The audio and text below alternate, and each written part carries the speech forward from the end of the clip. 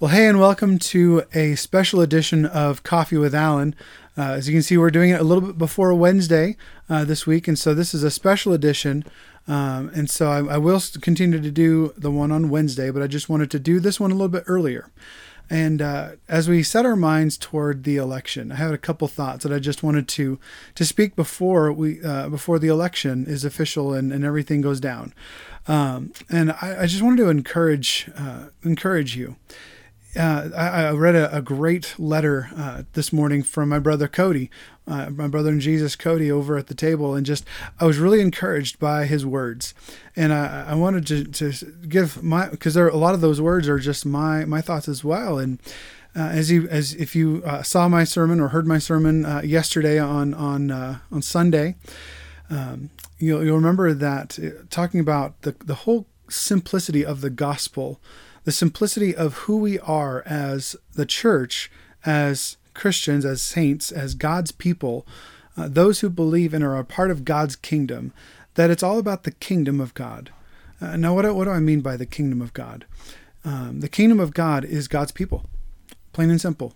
The kingdom of God is just simply those who have placed their allegiance, placed their faith in God, and are faithful to God, faithful to the gospel, and believe in the death, burial, and resurrection of Jesus Christ, and are devoted to living and being and living life by Christ's Spirit, as it says in Galatians 5. Walking by the Spirit, walking by the inspiration and the indwelling of God's very presence, as He indwells His people, as He moves and as He leads His people.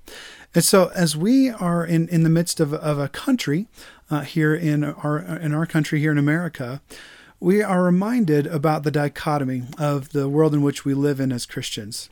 That we are first and foremost children of the King of Kings. That our King, if you remember from my sermon yesterday, that we belong to a higher kingdom, with a king above all kings, above all presidents, above all prime ministers and kings and queens and royalty on this earth. We serve the Creator God, who is above all and in all, and that is the greater kingdom that we are a part of. If you are a Christian, if you are a saint, and you have placed your faith in Jesus Christ and been baptized in the name of the Father, Son, and Holy Spirit, you are a part of the kingdom of God.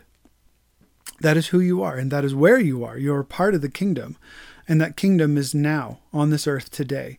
His kingdom is come. His kingdom has come, and His kingdom is coming.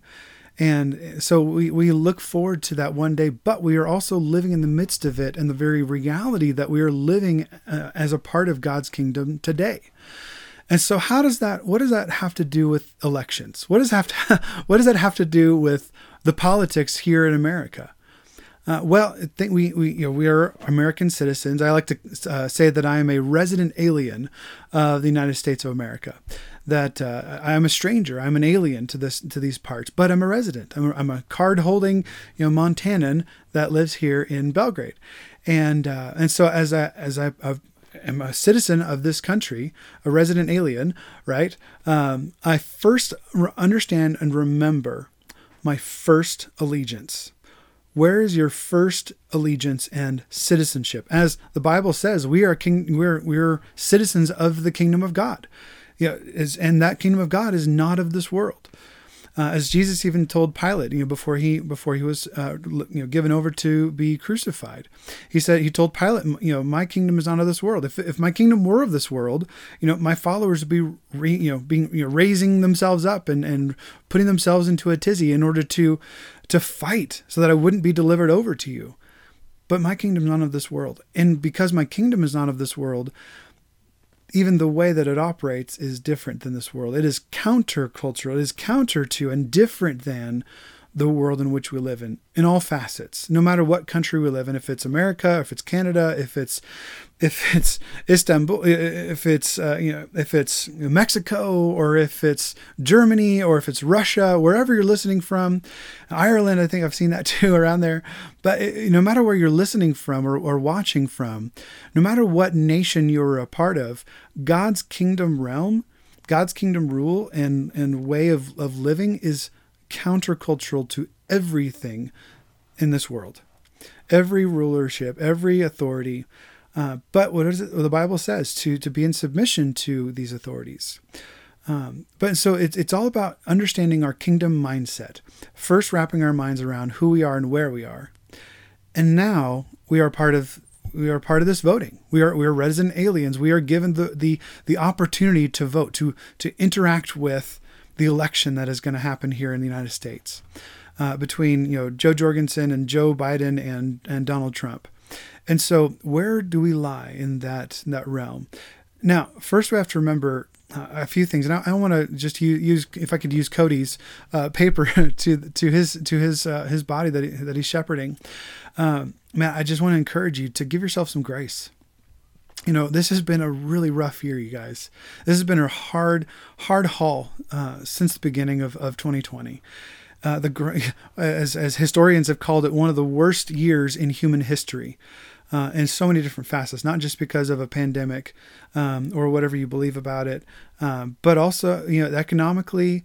But also, it reminds me of even watching football games on Saturday and Sunday, and I can't even count the amount of just articles that I read on ESPN, just flipping through, and how many fights broke out, how many brawls broke out in one weekend. Saturday there was, I can't remember how many there were. Pro football, there were several that broke out.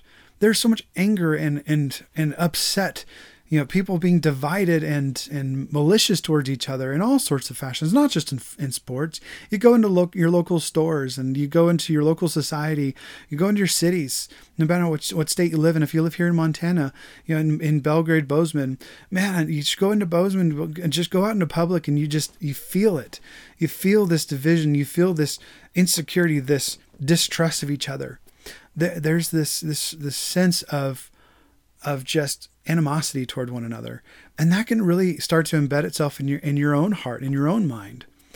This sense of distrust of yourself, like not knowing who you are anymore, not knowing what you believe anymore, questioning God, questioning your faith, questioning the church. In the sense of questioning of like, is church even relevant anymore? Should I even go to church anymore? Like, why do we even go show up anymore?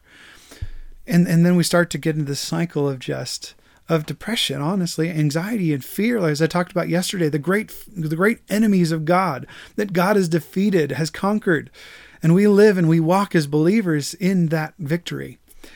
And part of that is coming together as the body of Christ to celebrate with each other, to embrace one another, to encourage one another, to build up the body, as it says in Ephesians 4, all over Scripture, to be unified and build one another up in love. Living stones being brought together into a holy temple, being built up into a holy temple, the cornerstone being Christ, in order to build itself up in love. And so you're a part of that, and God's heart for you is to give yourself some grace. He's given you such grace. And he sees you with joy. He sees you in love. It's been a hard year, and many of us are trying to learn how to embrace it. One big difference is this, I was listening to a podcast, this webinar that I was a part of last week, how even the role of pastor has changed from where we reside. We used to reside in a study. We had our study with our books, our library, and then we turned into an office to do the work, and now it's turned into a studio. So that we can minister to those who are joining us online, just like this, with a podcast or on Facebook or Vimeo or our website or wherever you're watching or listening to this from.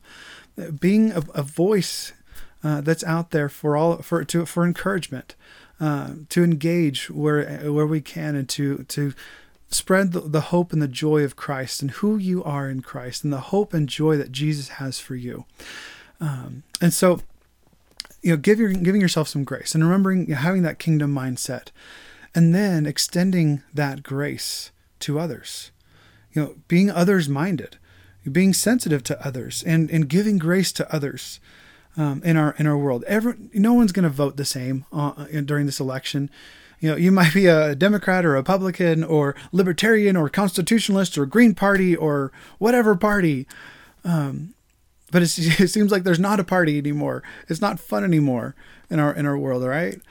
And so I want to encourage you to give grace to others, to be others-minded as well, to be sensitive that just like you're hurting, just like you're confused and trying to figure all this out, So are others. Other people are trying to figure this thing out too. So give grace, give encouragement when you can. People vote differently than you. Love them. Doesn't matter. I mean, we are not held to one political party or another, because sooner or later, I mean, that's one of the things that I loved about Cody's letter. I just want to read a line from that. That just really encouraged me. That no earthly political party fully embodies the values of the kingdom as seen in Scripture. So as we deepen our love for the kingdom of God, to prioritize people, prioritize the kingdom of God and His way, and prioritize people over politics, and give grace to others as we roll through the punches, as we go through this. And so as things go to the polls on Tuesday, and as people start to the tallies start to roll in, and people start celebrating or mourning or getting frustrated and angry, man, I tell you what, live for Wednesday. Because on Wednesday, you know who's still king? You know who's still ruling and reigning on His throne? God. Jesus. He is our true king. And we are a part of the true kingdom. And the kingdom that is geared toward and rallied around and founded upon Jesus's great command. And that is love one another. As it says in John 13. Love one another. Live for Wednesday, not for tomorrow, not for Tuesday. Live for Wednesday, when the kingdom of God can be on full display just as it is today, just as it was yesterday, because we serve a God who is the same yesterday, today, and tomorrow, and forevermore. And we know and have firm belief in this, that the kingdom of God will stand, and the gates of hell will not be able to prevail against it. And so no matter who wins on Tuesday here in America, in the United States, love Jesus, serve Him, honor Him, no matter what happens in Washington, no matter what happens in your state capital, no matter what happens in your city. Love. Love. Because love, the perfect love, casts out all fear, all division, all disunity, all malice, all strife, to bring together a people that we're not a people, to bring them together through the love of God, through the love of Christ. And so I just want to encourage you with those words, and just to encourage you with the final words of "Come, Lord Jesus, come." And I think that we can all pray that. We can all get on our knees and continually wait for that day. And guys, I want to encourage you, if you're not praying, if you're not a praying person, become a praying person. Our prayers are going to be needed now more than ever. In our churches, in our families, let's bring ourselves back to the table. Bring ourselves back to the table to tell the stories of our days, to tell the stories of what God is doing. Come back to the table. Share a meal together. Share life with each other. We love you guys, and I hope that this is an encouraging time as we get into this season of change, of shifting in our culture, and as we here at Shift Church, we're shifting ordinary relationships, ordinary everyday relationships, into authentic community, so that we can live God's adventure together, fully alive, to live and be God's kingdom here. And so no matter where you are, if you're here at Shift Church, if you're at another church here in Montana, or wherever you're at, we love you. And we pray that you also would join us to shift your thinking, to shift into relationships, and shift these relationships into community, so that we can live God's adventure together, fully alive. Because that is the life that God desires for us. Abundant, full, joyful, flourishing. So, love you guys. I'll see you next time.